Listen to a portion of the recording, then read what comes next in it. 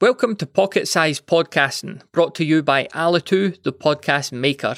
And on this episode, we're talking about reverb or echo and how to get rid of it. Excess reverb can make even the best podcasts sound amateur. This unwanted echo effect happens in smaller, boxy rooms with a lot of hard surfaces. Here, the sound waves of your voice will bounce around the room like a ball. Typically poor sounding environments include caves, the bottom of wells, and in the average person's bathroom. Now, it's unlikely that you plan to record in any of these places, but the room you've set aside for your recordings might actually sound like it's in one of them.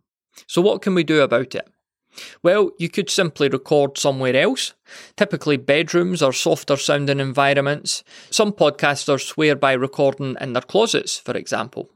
Alternatively, you can create temporary recording havens by using duvets, towels, or dedicated acoustic blankets. The beauty of these is that they can be tidied away afterwards if space is at a premium in your home. If you have the luxury of a more permanent setup, you can buy acoustic foam tiles at a reasonable price and stick them to the walls and even the roof of your room. The thing is though, you don't actually need to sound treat entire rooms. You only need to deal with the small area where you and your mic are set up. Our favourite trick here is to buy a cat bed.